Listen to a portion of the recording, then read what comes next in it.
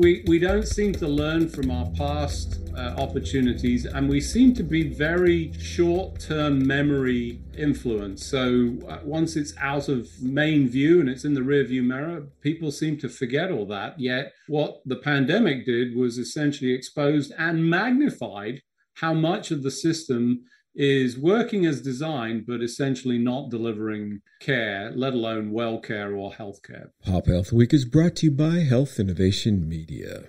Health Innovation Media brings your brand narrative alive via original or value-added digitally curated content for omni-channel distribution and engagement. Connect with us at www.popupstudio.productions. Welcome, everyone. I'm Gregg Masters, Managing Director of Health Innovation Media and the producer co-host of Pop Health Week. Joining me in the virtual studio is my partner, colleague, and lead co-host, Fred Goldstein, President of Accountable Health, LLC. On today's show, we are delighted to have Nick van Terheyden, MD, also known as Dr. Nick, who's making an encore appearance on the show for our quarterly pandemic update.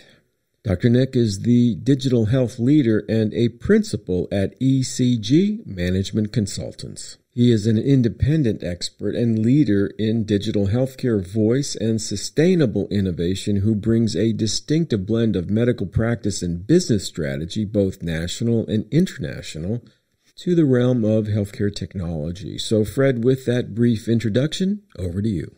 Thanks so much, Greg. And Nick, welcome to Pop Health Week. Thanks for having me. Yeah, it's a pleasure to get you on. It's been a while since we discussed COVID. We thought we'd hit that as a sort of late, almost year-end show here. So a lot's going on all over the place, which is not such a good deal. What do you see, Nick?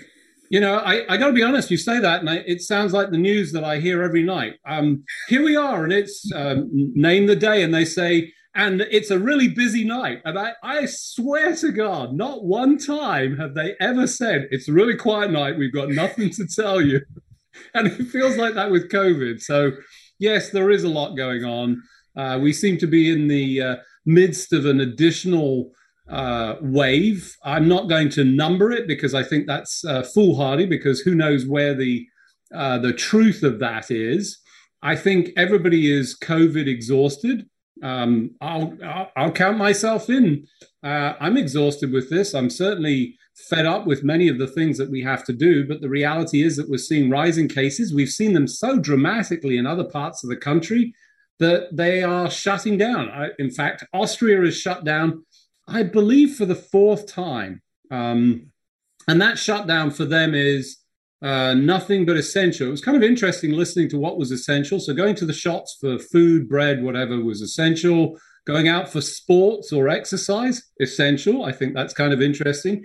And going to work is considered essential. So it's not quite the shutdown that we maybe associate here in the US, which was, oh, that's it, everything's closed except for, I think, hospitals and maybe a couple of other things. So they've done that. Germany, same kind of thing.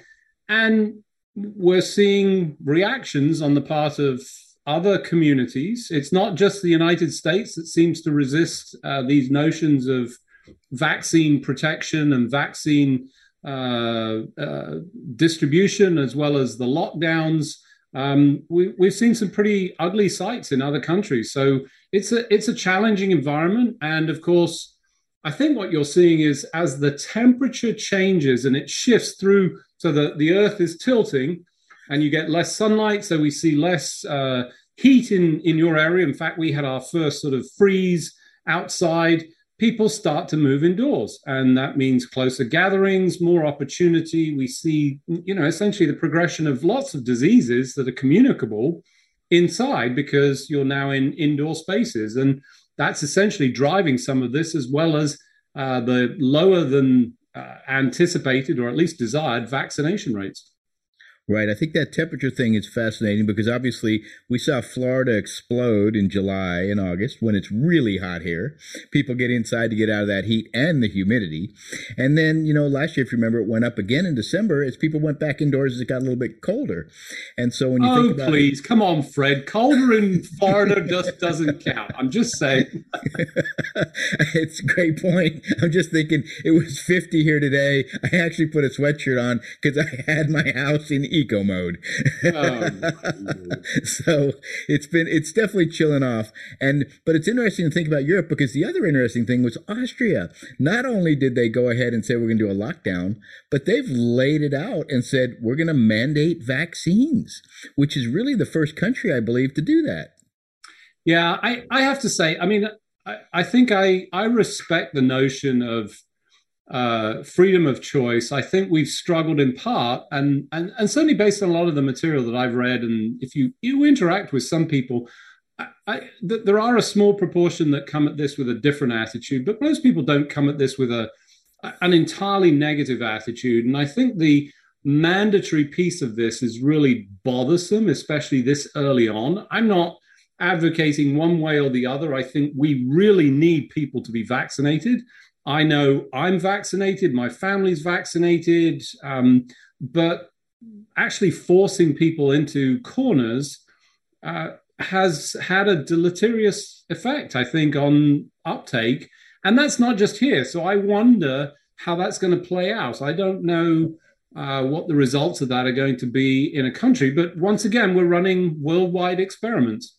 Yeah, and I think we've seen, some of it already with some of the outbreaks of violence or protests in various European countries so far against some of the lockdowns or tightening up. And when you think about a vaccine, I'm with you, Nick. It's tough to consider mandating it. I do think there are issues associated with healthcare workers that make it particularly more important. And you would think that given those that practice in that field would be a broader thinking individual to say this is impacting me as well as those individuals who are in front of me that I'm working to help their health. And we've also seen some new approaches to dealing with not necessarily mandating it, but making it a little more incentivized or disincentivized. Things like, we saw Delta with their $200 premium differential for those not vaccinated. You've now seen a couple companies come out and say, we're going to put you into a risk pool and you're going to pay, for example, $60 a month to help offset the additional cost should you get infected, because each patient's costing our health plan about $50,000. And the other one that was interesting is people are now looking at the wellness space and saying, that's the vehicle to do this. You put the shot into your wellness program and create a premium differential of up to 30%, which is legal, per the federal government associated with your program. So it's interesting to see those. And I know that the companies that have put some of these in place have seen their rates go up and get a pretty big jump from it. And then people still have the option, obviously, to not get vaccinated, but some of that might require testing or things like that and wearing masks indoors as well. Yeah, we've certainly seen precedents of that. I mean, the smoking differential has, I think, been in place for health insurance for certainly a few years. I've seen it. And, maybe this is part of it. I think this is slightly different. This is actually giving of something that, makes it at least a little bit difficult. But I'm with you. I have to say, in a really personal fashion, I really struggle with healthcare workers. So people that are practicing medicine and, physicians, nurses, people that actually interact with patients and deliver care. It's a real struggle for me to understand why they don't want to get vaccinated. And all respect, I'd like to understand it. I've not heard a cogent argument that says this is why this doesn't make sense for me. It's easy to sort of point to specific medical exemptions. I should not take it or cannot take it because of. That list is actually diminishingly small, relatively speaking. And then there's religious exemptions, which, we've seen across the board of religions. Most of the leaders, certainly the religions that have leaders, not all of them do. I think some are more of a cooperative arrangement, but even in those instances, have essentially come out and said, we see no reason. In fact, completely the opposite. the preservation of life, all of those things actually count up to, we encourage you, this is a good thing. So I'm struggling with why that might be the case, but at the same time, forcing the issue, I just think is a challenge. And we've just not got good history with this. I had the pleasure of talking with Monica Gandhi, who spent her time focused on HIV, and, you know, mandating no sex for people that had HIV didn't go so well. It doesn't work. And that was, so mandating the use of condoms in the case of people that had HIV, again, didn't work. It wasn't effectively. And they found other ways. And I think we can learn better techniques to actually deliver a higher rate of vaccination and more cooperation that is positive as opposed to a negative. Mm-hmm. So let's talk about this a little bit. Holiday season's coming up. And, you know, I believe this year they're talking about huge numbers of people traveling for the various holidays, the end of the year, New Year's, etc.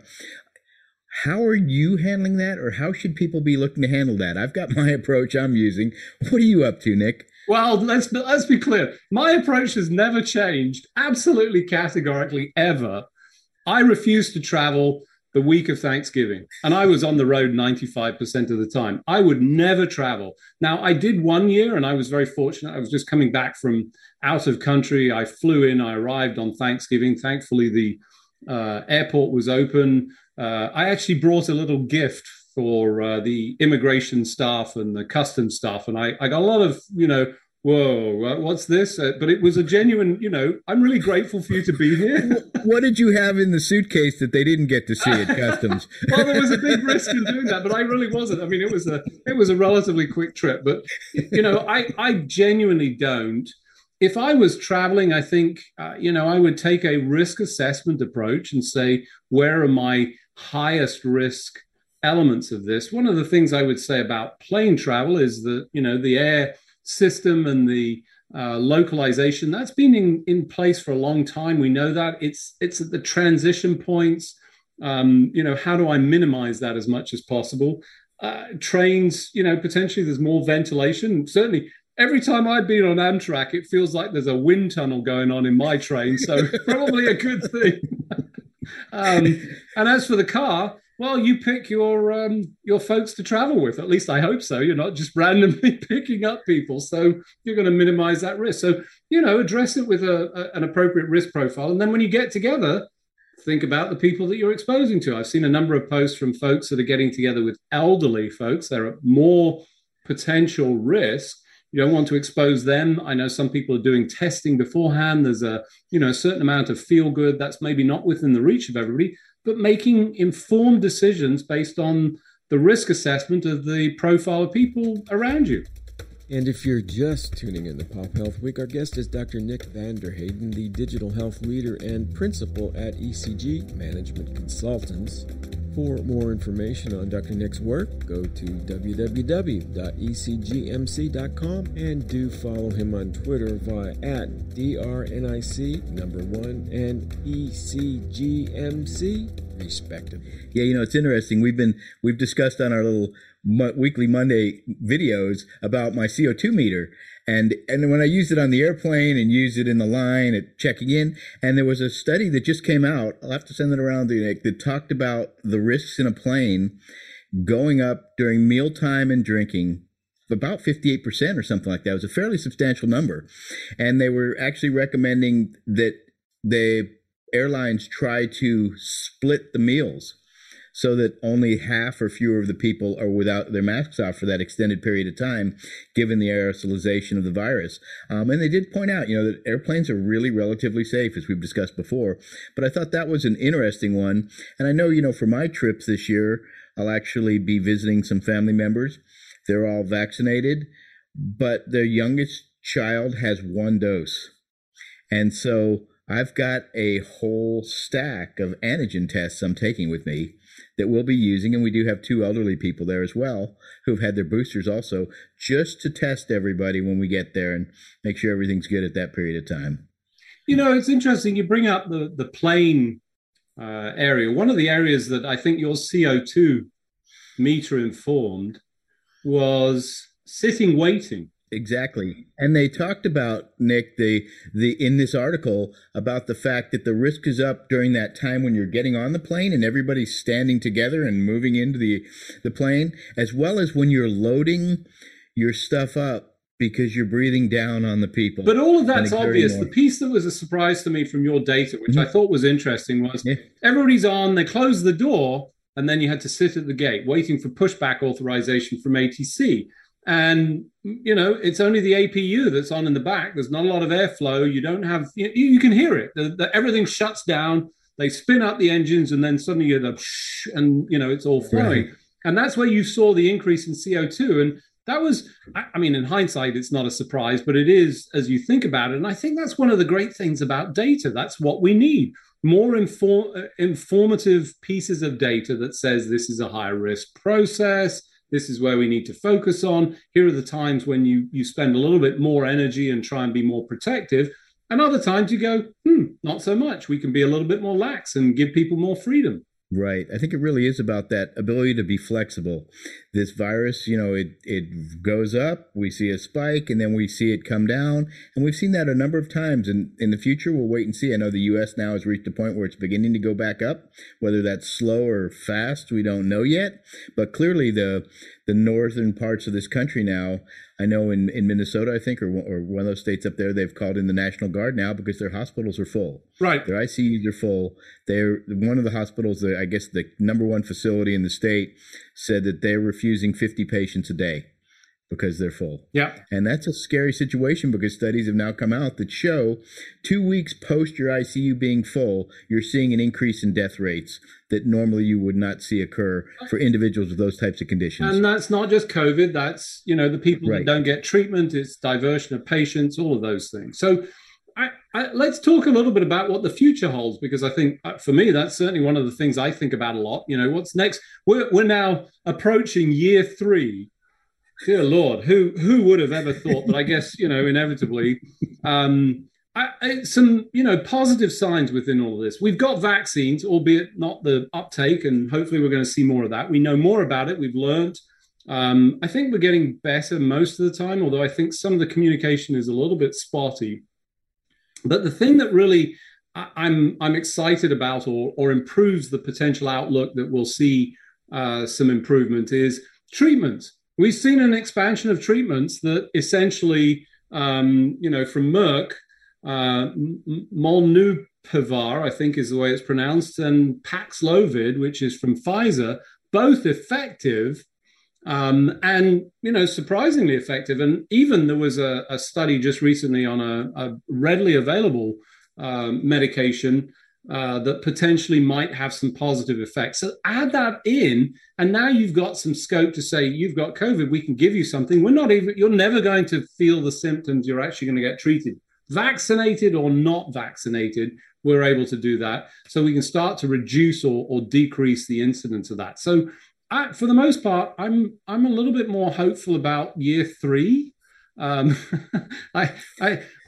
glass has always been full, as you folks know. It's half full of whiskey and half full of air, and I'm like to find the positive in all of this.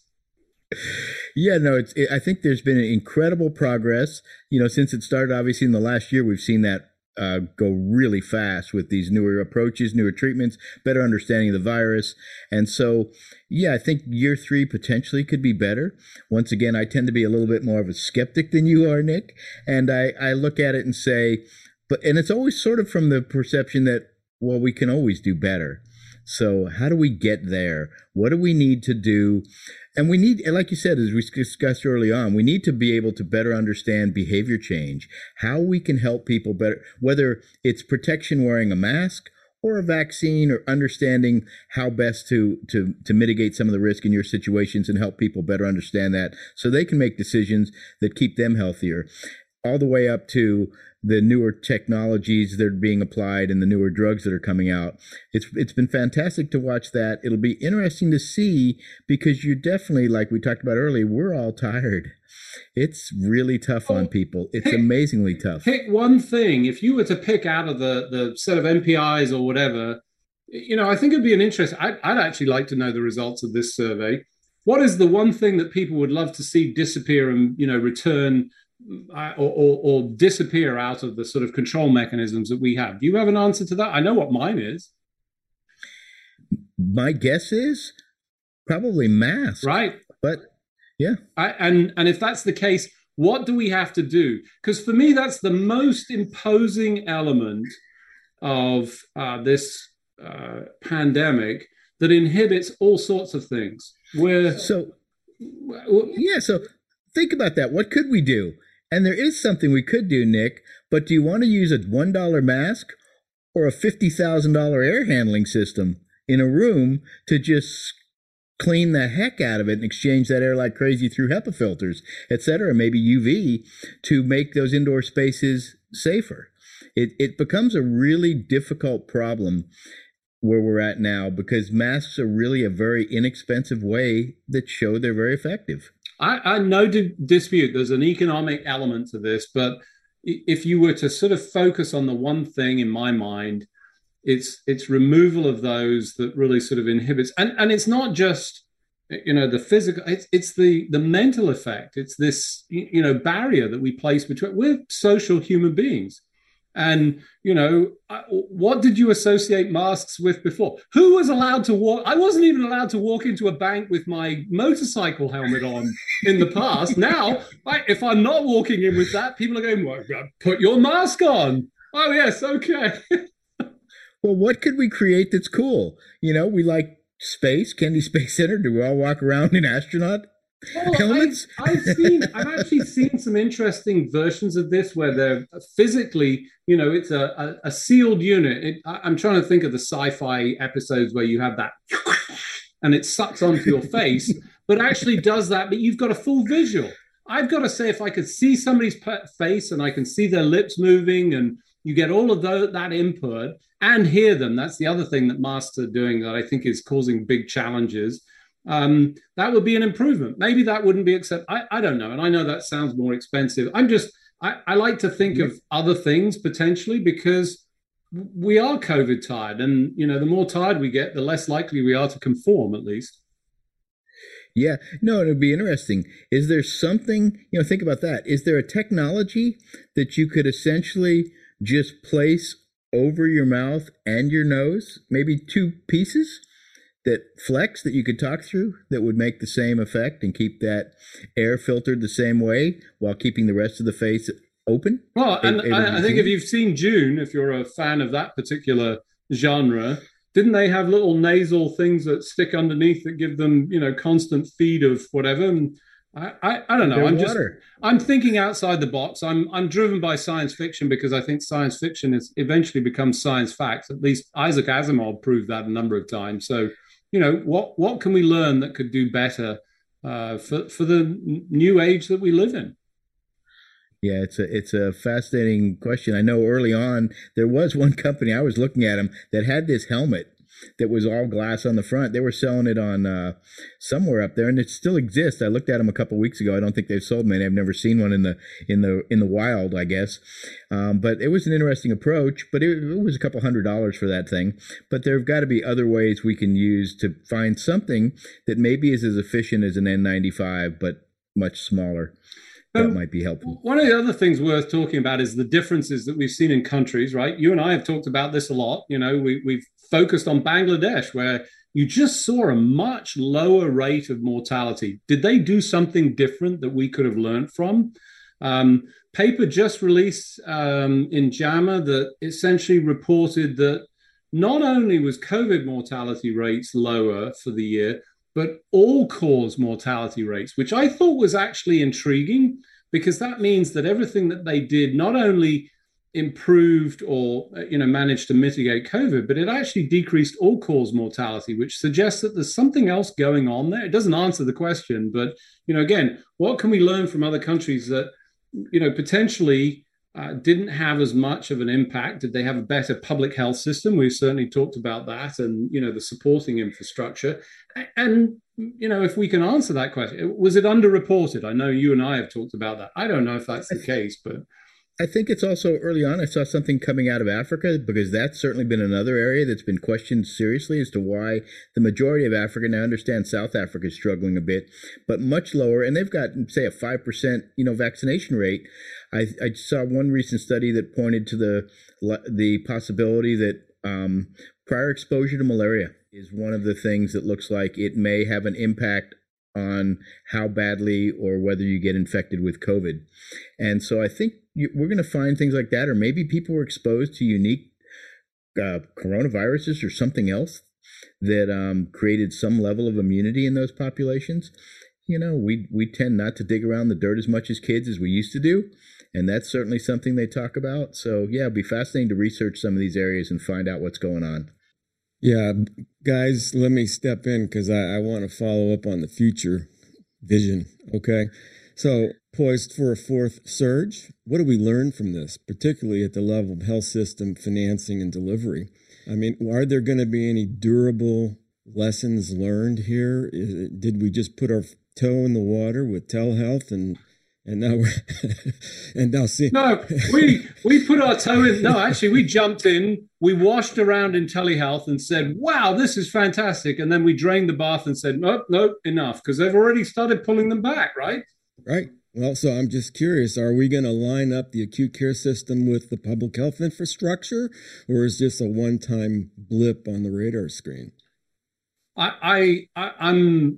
I'm going to pull a Fred here and say I'm not as optimistic about that, just because we don't seem to learn from our past opportunities, and we seem to be very short-term memory influence. So once it's out of main view and it's in the rear view mirror, people seem to forget all that. Yet what the pandemic did was essentially exposed and magnified how much of the system is working as designed, but essentially not delivering care, let alone well care or health care. So Gregg, in response to your great question, you have a huge heart. You've been trying to fix healthcare for 30 plus years and banging your head against the concrete wall.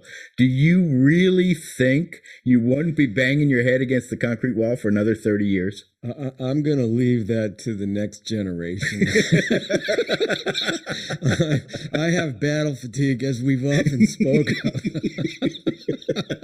I think we all do. And, that's the subject of my new podcast, Healthcare Upside Down, which is essentially focused on, where are the elements? And, I close that every time with, meanwhile, take care of your health and, focus on it. Because one day soon you may need it. And I think that's the problem with healthcare is all the people that we need to focus on this, I don't need it. It's all okay. I'm not touching it. As soon as you touch it, and let's be clear, I've been touching it. Anybody that tracks or follows me knows that I've had my run-ins with insurance, physicians, you name it. The system does not serve my needs. I know exactly what I need. I'm 3 months into being essentially incapacitated, and I've just been unable to get a basic investigation to determine. It's awful, Gregg, and I have to say it drains my Ted Lasso batteries every single time. Well, with that wonderful ending, Nick, we'll have to close out this episode, and it's going back to you, Gregg. And thank you, Fred. That is the last word for today's broadcast. I want to thank Dr. Nick Van Terheyden for his time, insights, and levity today. For more information on Dr. Nick, do follow him on Twitter via @DRNIC, the number 1. That's @DrNick1, or his work at ECG via www.ecgmc.com. And finally, if you're enjoying our labor of love here at Pop Health Week, please do subscribe to our channel on the podcast platform of your choice and follow us on Twitter via @PopHealthWeek. Bye now.